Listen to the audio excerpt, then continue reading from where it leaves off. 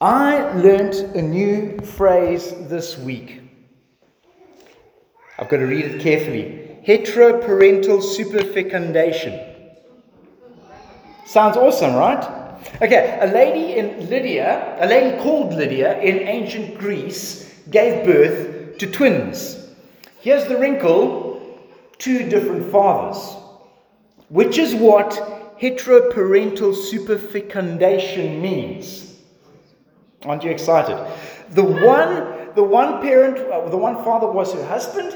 The other was the Greek god Zeus, who appeared and raped her in the form of a swan. Don't ask, it's Greek, I don't know. Castor was the mortal son, and Polu was the immortal son. They also, incidentally, had twin sisters. I think they were just normal twin sisters. One of those twins was Helen of Troy, who we came across about, a month ago, 6 weeks ago. In fact, when she was locked up in Troy, she was hoping that her two brothers would be amongst those who would come to rescue her, and they never arrived, partly because they were with Jason and the Argonauts. Googled it. Anyway, one being mortal, the other being immortal, was a bit of an issue for the two brothers. And so the son of Zeus spoke to his father and said, "Can I share my immortality with my brother?" Zeus agreed, and they were transformed into the constellation of the twins, which you may know as Gemini. So, when you go outside and look at the stars tonight and spot Gemini up there, ask Dave, he'll probably be able to tell you where they are. Just know that you are not looking at balls of burning gas hundreds of light years away. You're looking at Castor and Polu. Isn't that exciting? Very. Do you want me to close in prayer and you can go home now? I've learned stuff. Yay!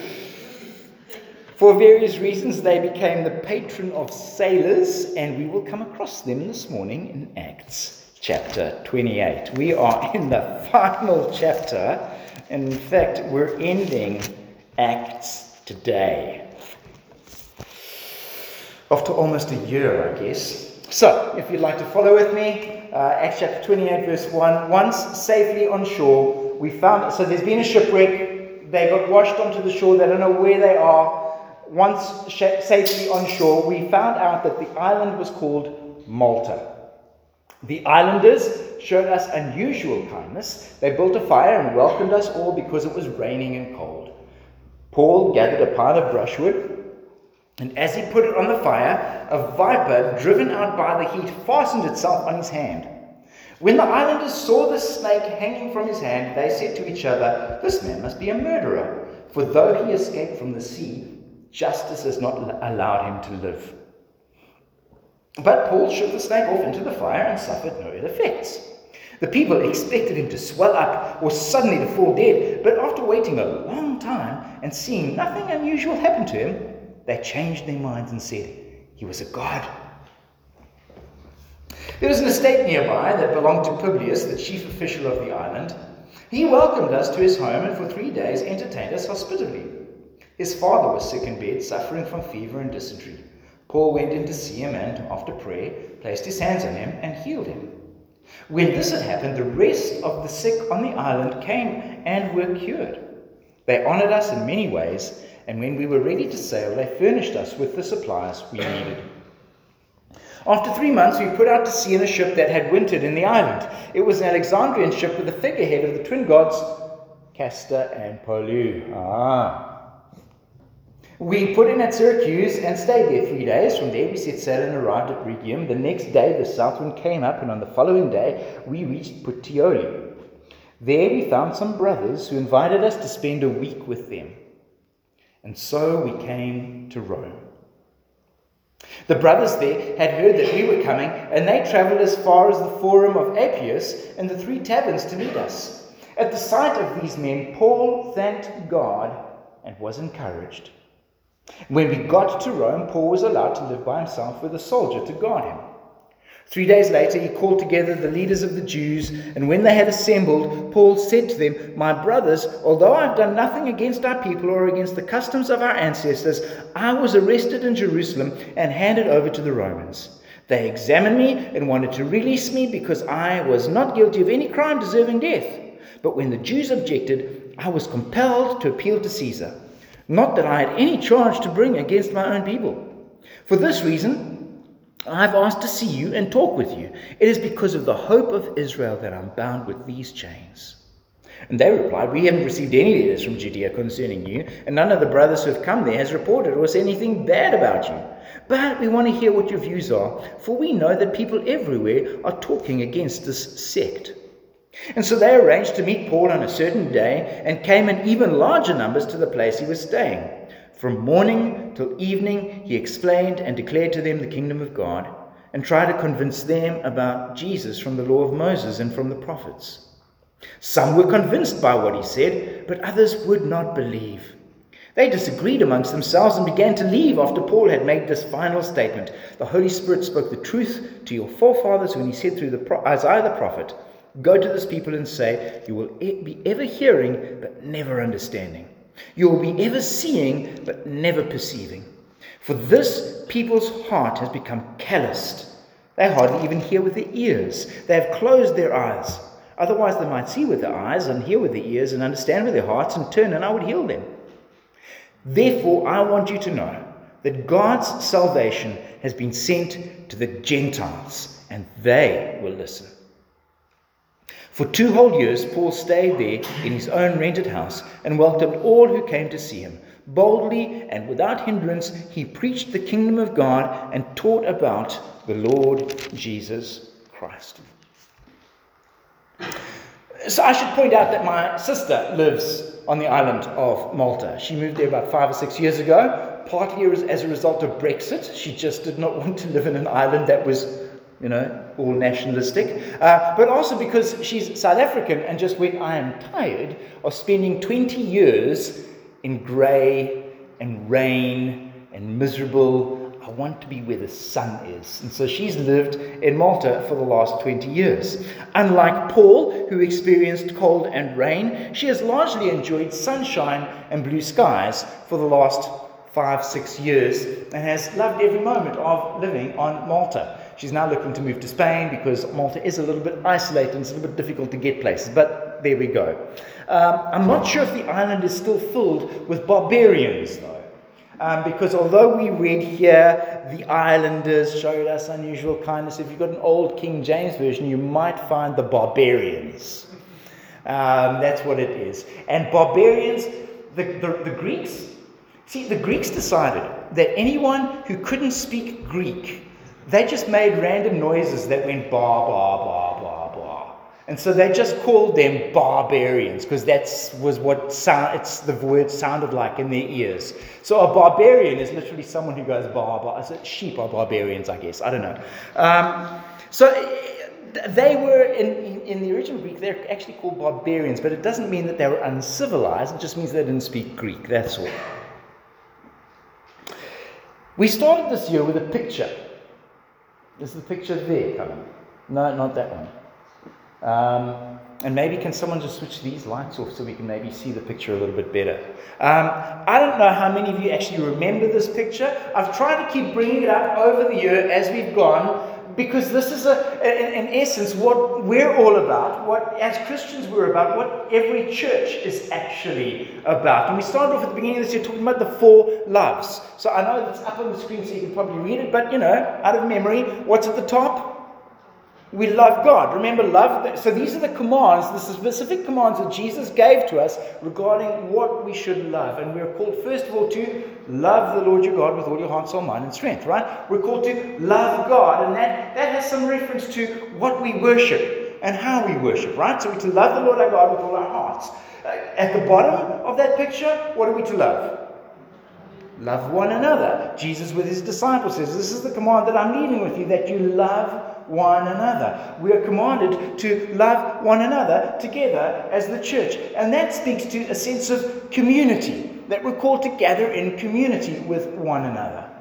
Jesus also commanded us to love someone else. Not only do we to love God and to love one another, but we also to love our neighbors.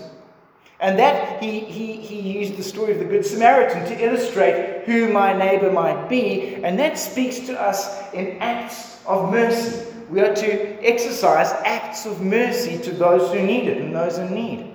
And finally, although we're not specifically commanded to love, but for God so loved the world that he gave his only Son and sends us to do the same on mission. We're to love the world. So we're to love the Lord with all our hearts. We're to love one another in community. We're to love our neighbors, and we're to love the world with the gospel. And at the very center of that, the question to ask is, well, what motivates us? What drives us to do those things? Why do we love God? Why should we love one another? What should motivate us to love our neighbors? And we could put in there things like, well, God commands us to, so we're just going to obey. So obedience to commands is what's in there. We could put in there, it's the law.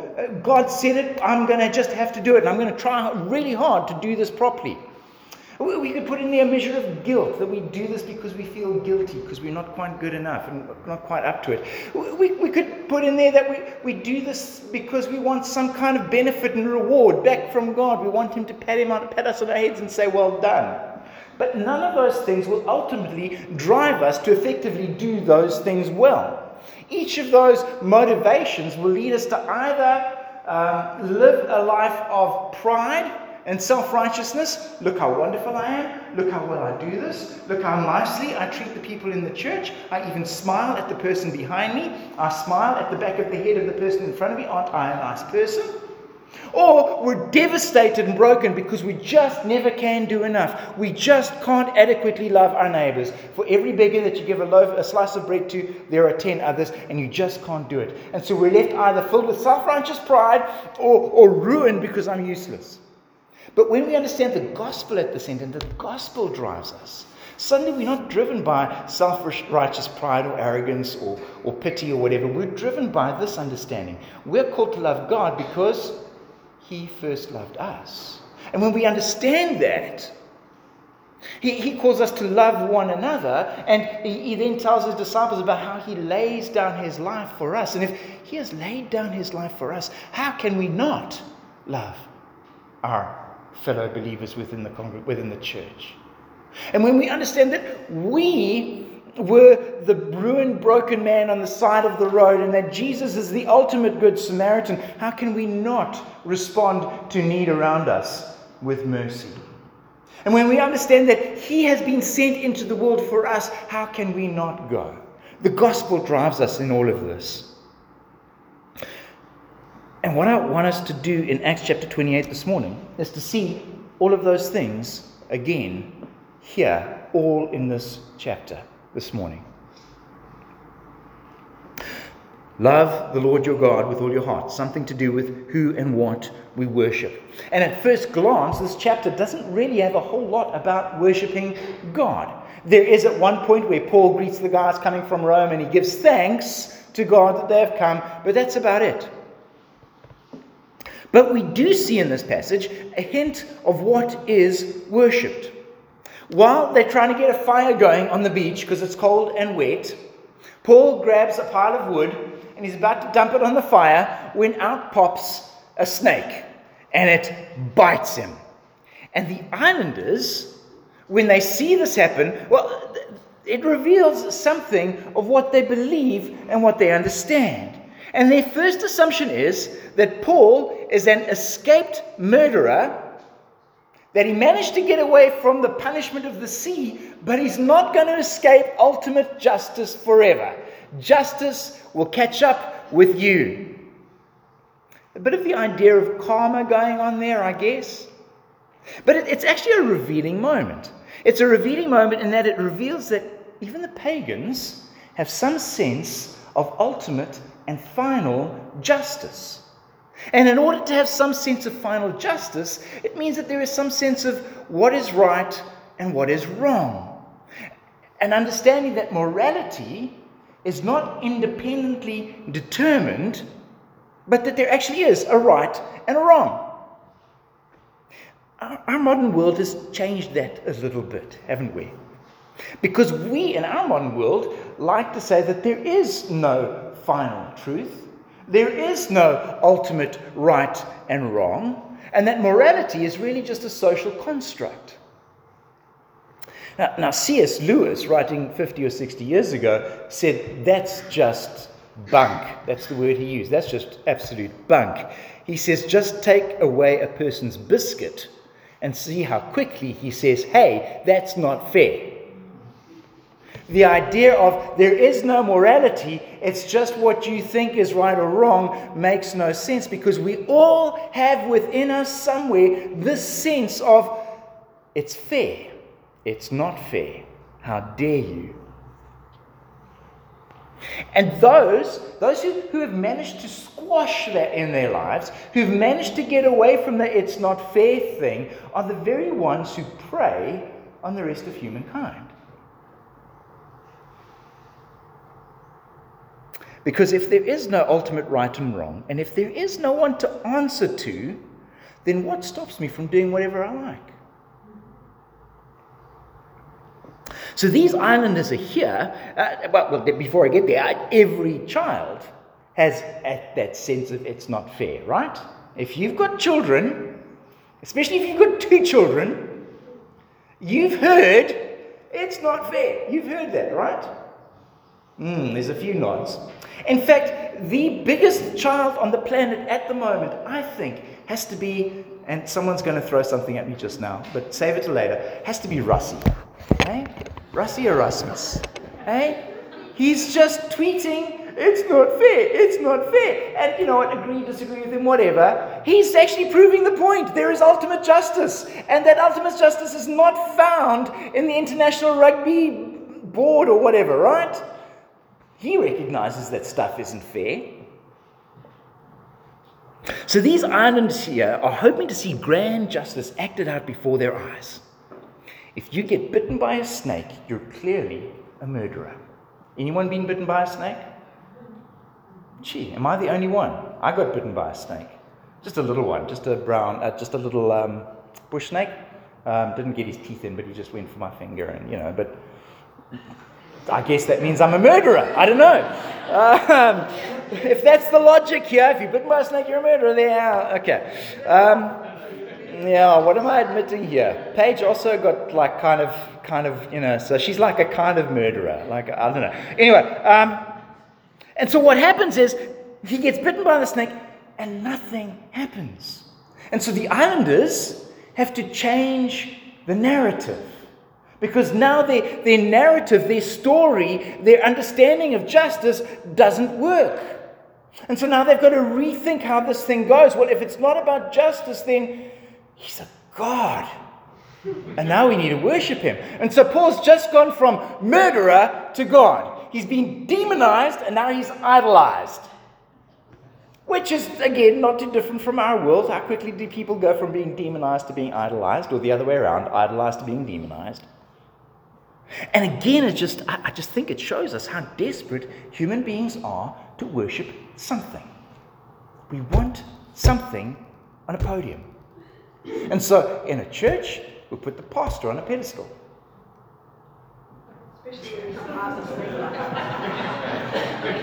Sit down for a moment. Right, but how often is that the case in churches where the pastor is elevated to this position of he's a god?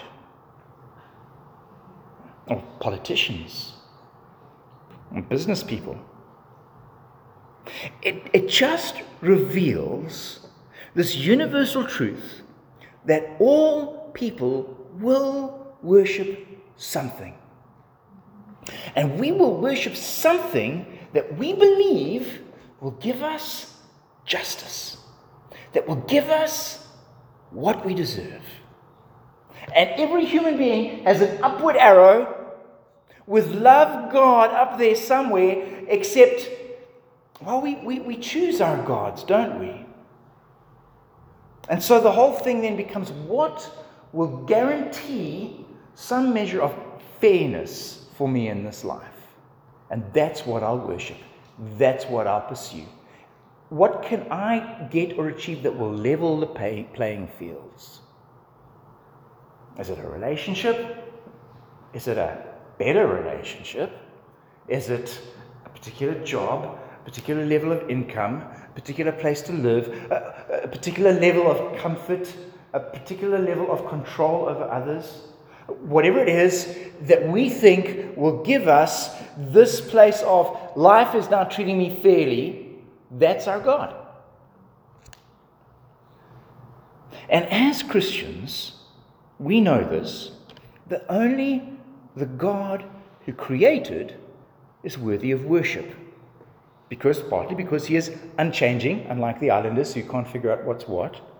But more than that, only he can dispense ultimate and final justice.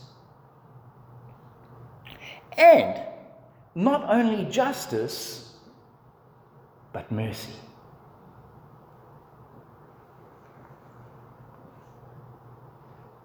And God sends his Son, and he is condemned unjustly, and injustice is done to Jesus. And God did not tweet about it and say how unfair it is. Justice fell on him so that mercy would fall on us. We're all the escaped criminals. We're all murderers on the run. We've all been bitten by the snake. We all deserve ultimate justice. We all should swell up, fall down, and die. Not necessarily in that order, but we all should. Because none of us are innocent. But instead, the serpent has bitten the heel of Jesus, and he has crushed its head.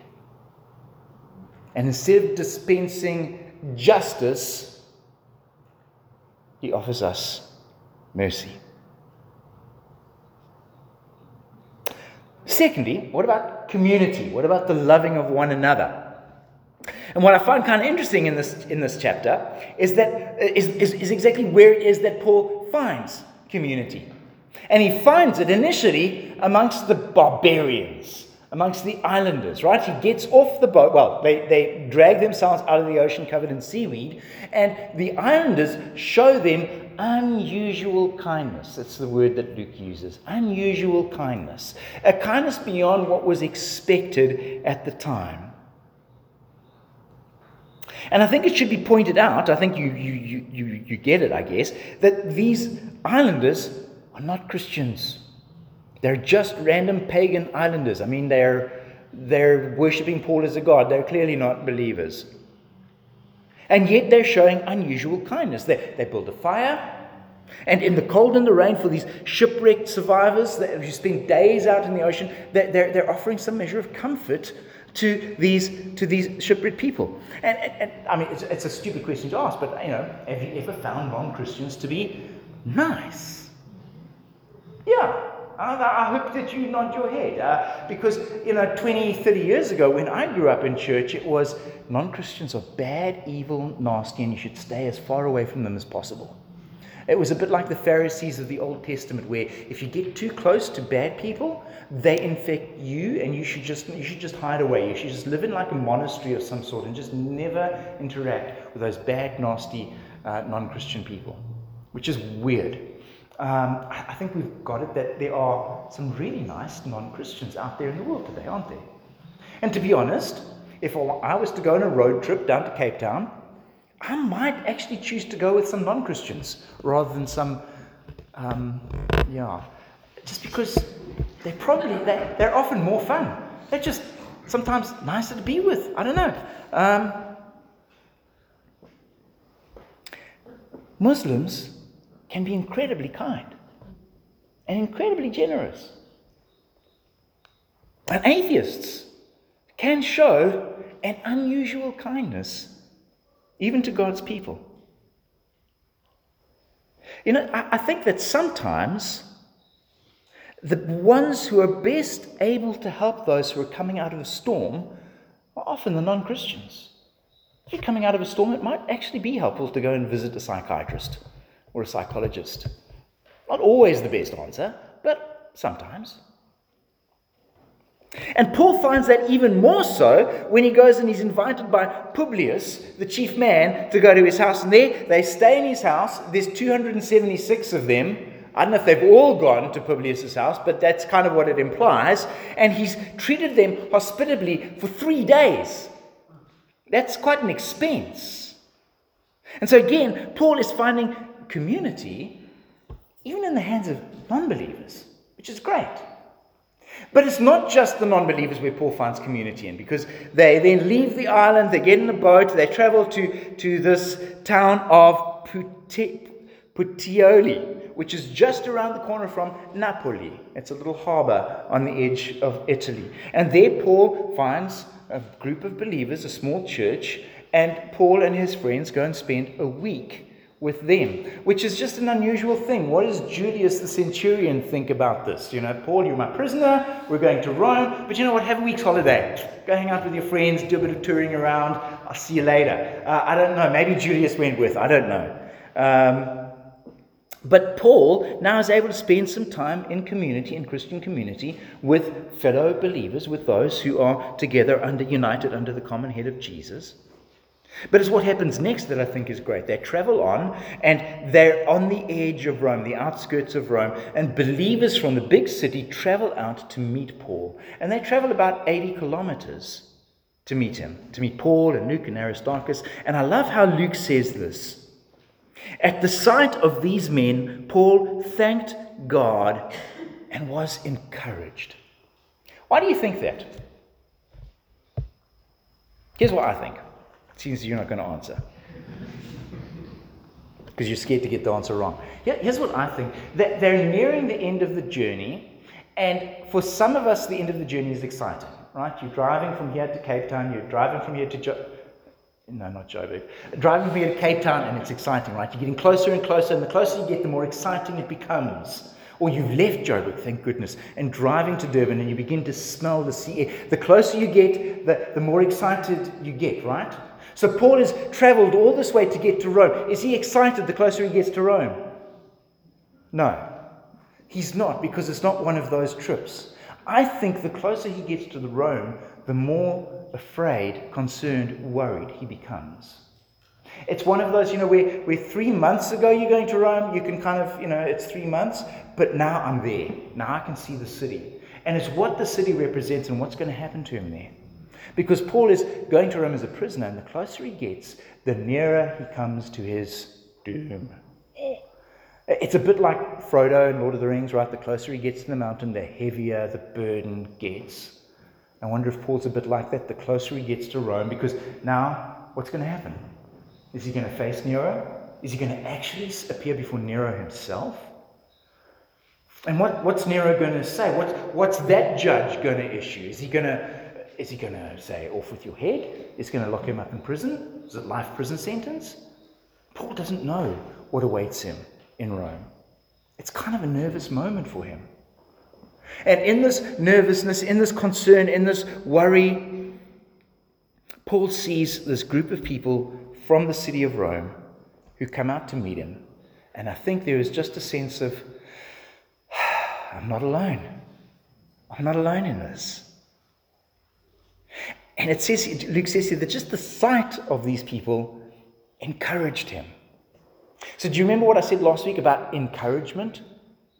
And I really should check it up, but there's things that you don't want to check up in case they're wrong. So I'd rather be ignorant, and I wonder if encouragement really does mean just to build courage in others. Because that's kind of what encouragement does. It builds courage in others. And I can see Paul getting closer to Rome, feeling the burden, feeling the weight, feeling the concern, and seeing these believers from the city coming out and seeing them and being able to stand up and go, I'm not alone. And courage is built in Paul as he is encouraged to face whatever it is that he is about to face. And community does that for us. Community does that, knowing that we're not alone in whatever we face. Knowing that in an uncertain future, we're not standing alone. And it's why we need community within the church. Paul has enjoyed community on the island. He's enjoyed great hospitality from those folk. But the thing that encourages him, the thing that puts courage into him, is the community of the saints. That's why we're called to love one another. And there are those in our church right now who are stepping out of the storm.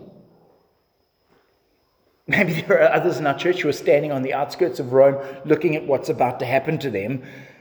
And I know there are one or two in our church who've been saying recently, I think I'm going to die.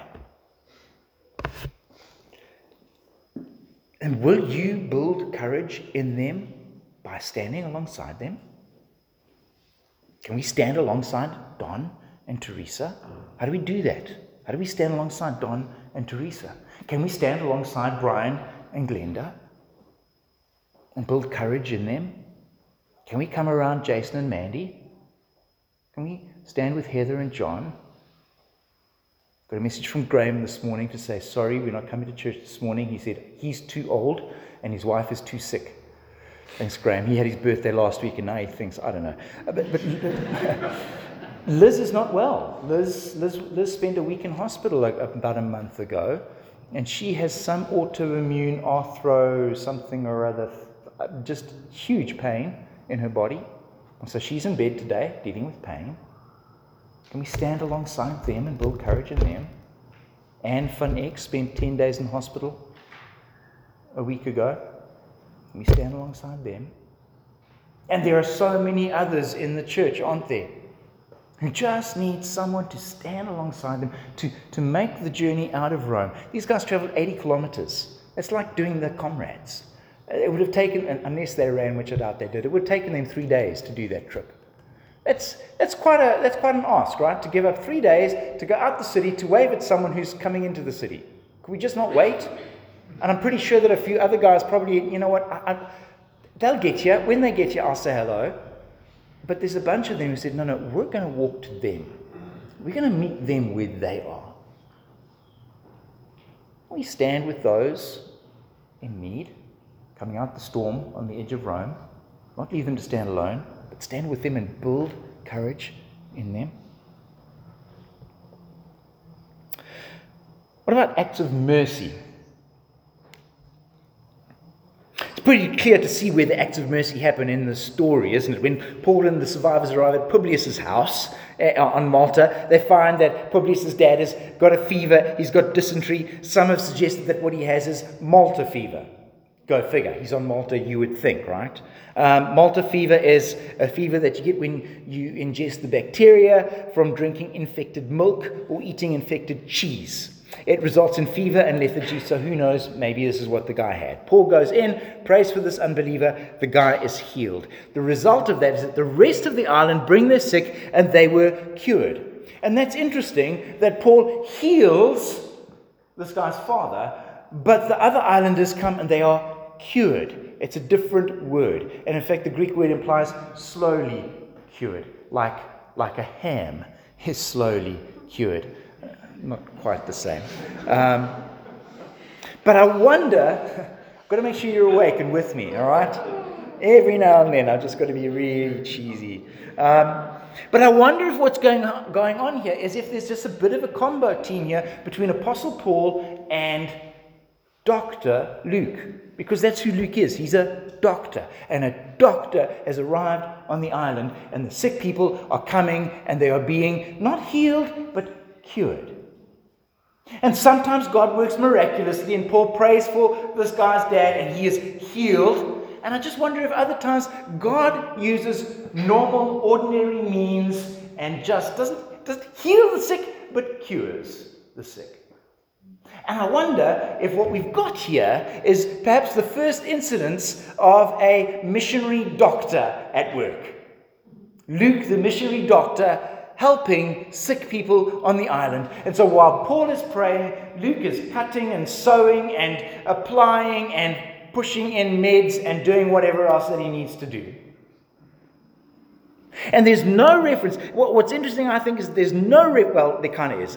There's not much reference to Paul and Luke getting anything out of this. I mean, in the end, they give them supplies to carry them on their way, and there is the act of hospitality. But there's no sense of Paul and Luke, I don't know, getting paid for this, or they're doing this out of kindness and as an act of mercy. And the other thing that's somewhat interesting is that there's no reference to a church being started on Malta.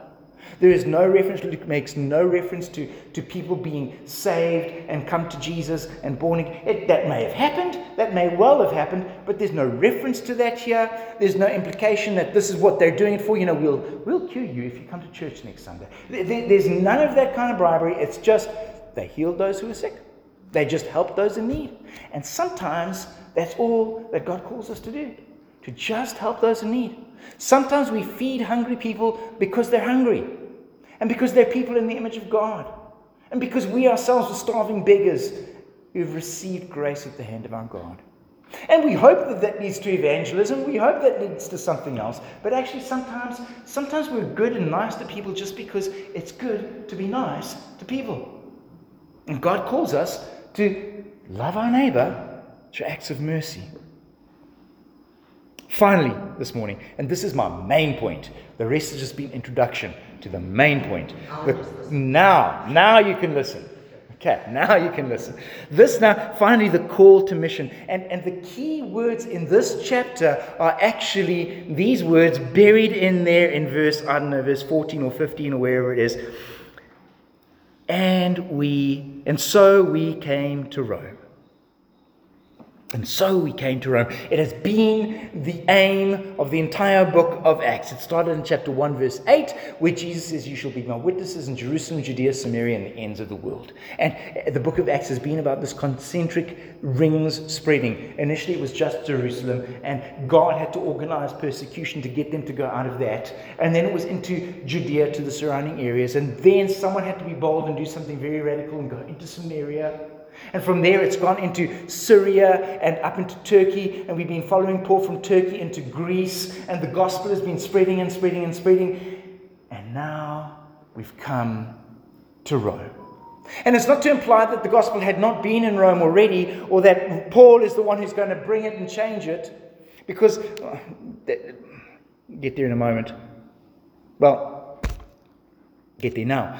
There's been a Christian presence in Rome for a long time, for a couple of years at least. And in fact, Paul wrote the letter to Romans about 2 years prior to this. So there has been a Christian community there. But there is just this sense of the gospel of the kingdom is about to be presented to the various highest citizens of Rome. And what we're getting here is that the kingdom is invading the empire. And that the kingdom of God has arrived at the heart of the empire of Rome. That God's kingdom has invaded Rome's kingdom.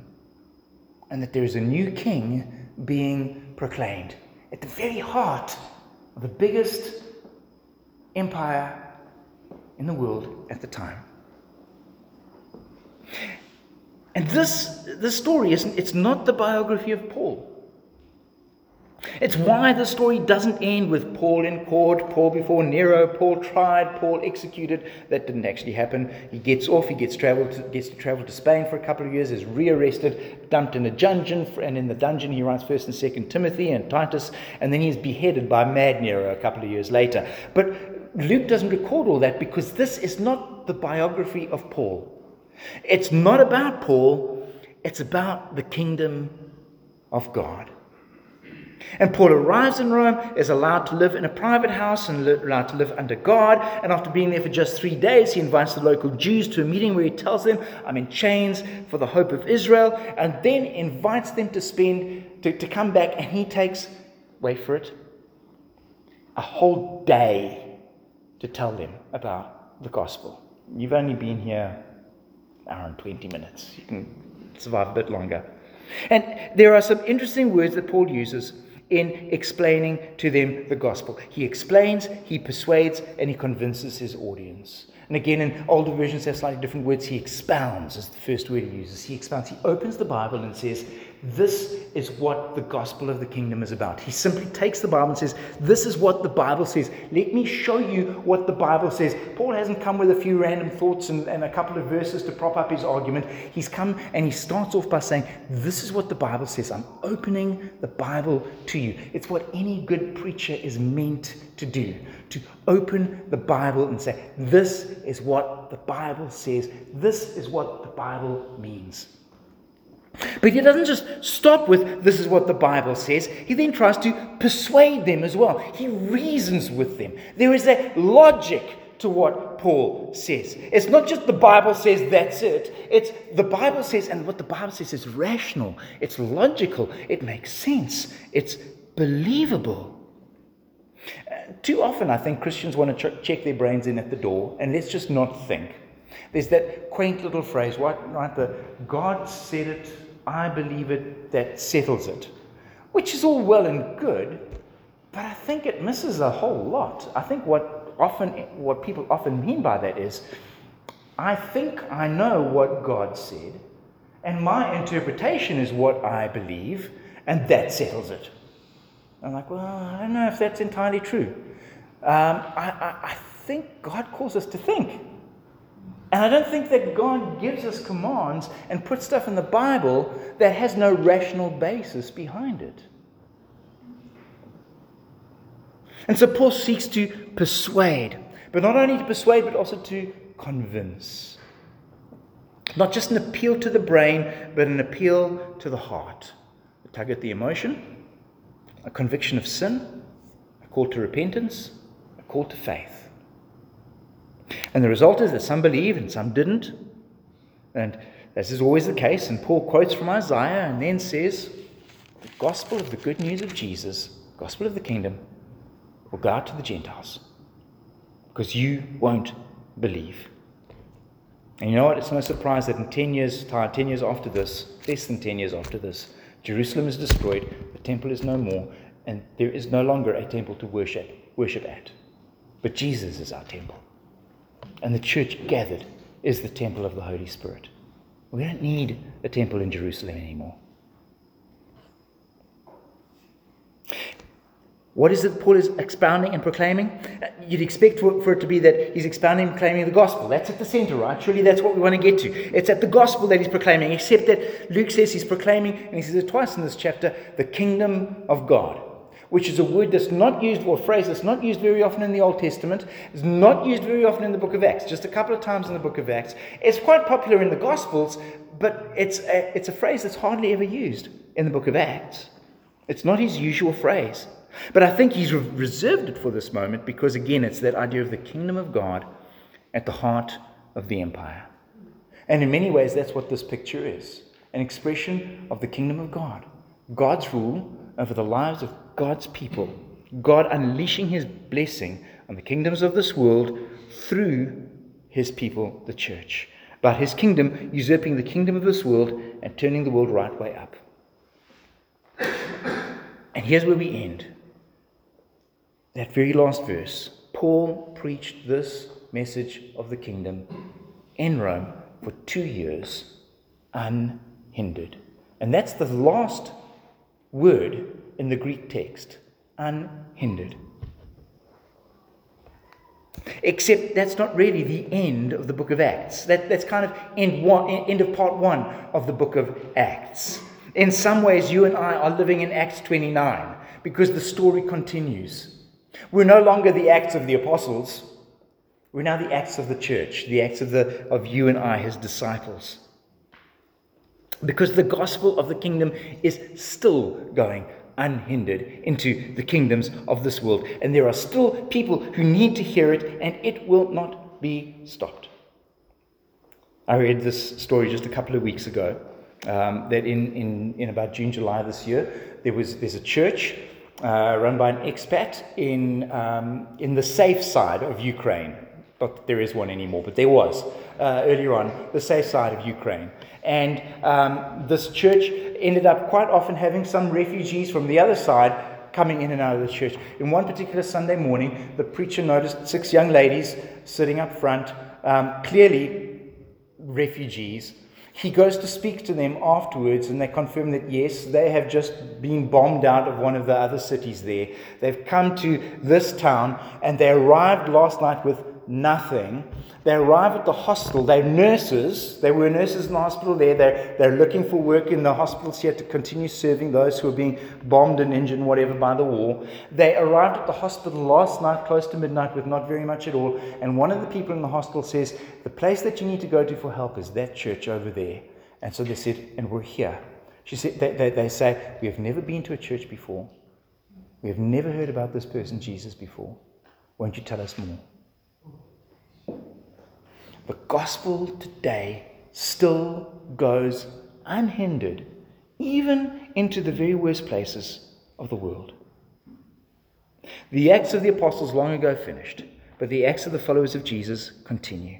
The Acts of the Holy Spirit continue. And you and I, like Paul, are called to welcome whoever come in and to proclaim the gospel and to do so boldly. And the kingdom of God will radiate from Rome to every nook and cranny of this planet, and nothing will hinder the work and nothing will stop it. And you are part of that work, and you are part of that kingdom. And your acts, the things that you do, your acts of mercy and kindness and standing alongside those in need might not be recorded in Holy Scripture, but they will be recorded in the Lamb's Book of Life. And one day he will say, well done, good and faithful servant. You've carried on the story. Let's pray. Lord Jesus, thank you for this story, this never-ending story, the story of your gospel that goes into all the world. Thank you that we are privileged to be part of this grand storyline. That you, because the gospel has been unhindered, you have called us out of our sinfulness, taken the burdens off our shoulders and brought us into this kingdom. Lord, may we be driven by your gospel, recognizing again our great need, your great love, your great gift that transforms us, transforms what we worship, who we love, and how we love, for the sake of your kingdom and glory. In Jesus' name, amen.